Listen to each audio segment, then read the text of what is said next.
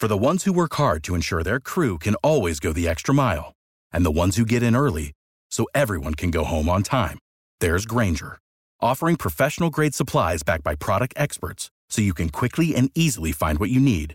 Plus, you can count on access to a committed team ready to go the extra mile for you.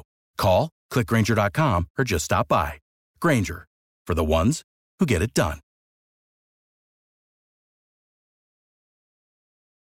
This is Rich Jones, host of Jacksonville's Morning News, heard weekdays from 5 to 9 a.m. on News 104.5 WOKV. Thanks for listening to our Jacksonville's Morning News podcast. If you haven't yet, subscribe to the Burrish Daily Discussion podcast and the Mark Kaye Show. Don't forget, head to iTunes or Google Play and leave a review. Thanks for listening. As day 21 of the partial government shutdown opens, the White House reported to be considering diverting federal aid from disaster relief to build a border wall. Fox's Jared Halpern continues our live in-depth team coverage in Washington. Did the president intimate that anything maybe evolved or changed after his tour of the southern border yesterday? Well, I'm not sure it evolved. I think the president's always been looking at the idea of using some sort of executive power. Certainly what has changed, I think, is gathering more momentum on that front. You saw the tweets overnight, the statement from Senator Lindsey Graham, who has been on the forefront of comprehensive immigration reform, who now sort of has thrown his hands up and said, I don't think there's a way out of this other than a national emergency declaration by the president.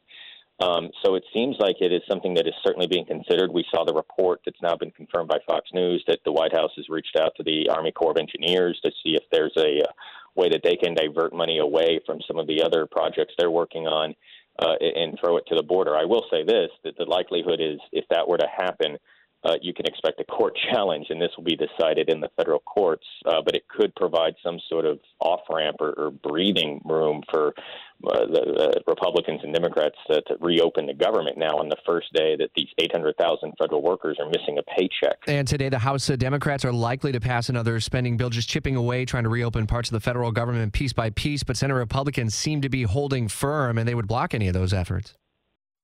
Yeah, so far they've said they're not going to take action on any spending bill that does not have the support of President Trump. The president has made clear he's not going to sign a spending bill that does not provide wall funding.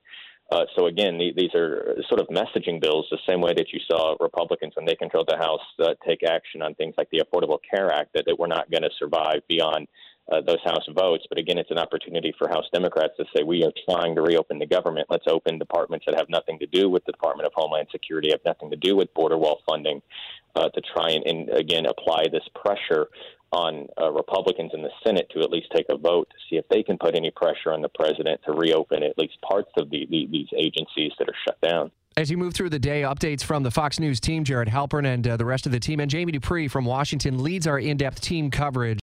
Without the ones like you, who work tirelessly to keep things running, everything would suddenly stop. Hospitals, factories, schools, and power plants, they all depend on you.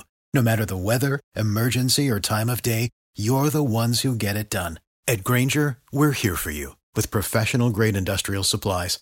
Count on real-time product availability and fast delivery. Call, click Grainger.com, or just stop by. Grainger, for the ones who get it done.